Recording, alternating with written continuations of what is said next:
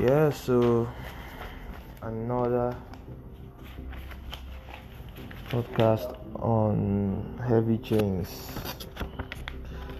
this is heavy chains. An immunoglobulin molecule has two heavy chains. Each heavy chain is made up of 420 to 440 amino acids. The two heavy chains are held together by 1 to 5 disulfide bonds.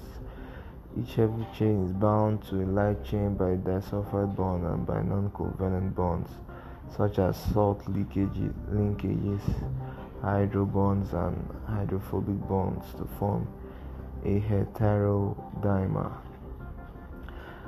Similar non-covalent interactions and disulfide bridges link the two identical heavy and light chains to each other to form the basic 4-chain 2 antibody structure.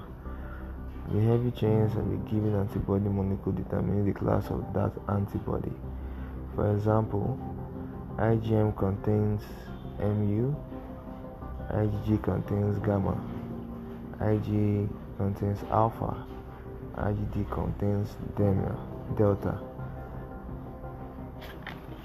Yes. And now let's talk about the light chains. An immunoglobulin molecule has two light chains.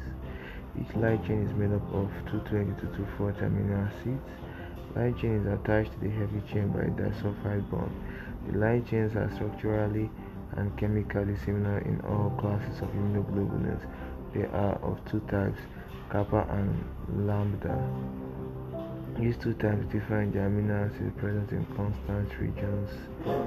Each immunoglobulin has either 2 kappa or 2 lambda chains, but never both. The kappa and lambda chains are present in human serum in a ratio of 2:1.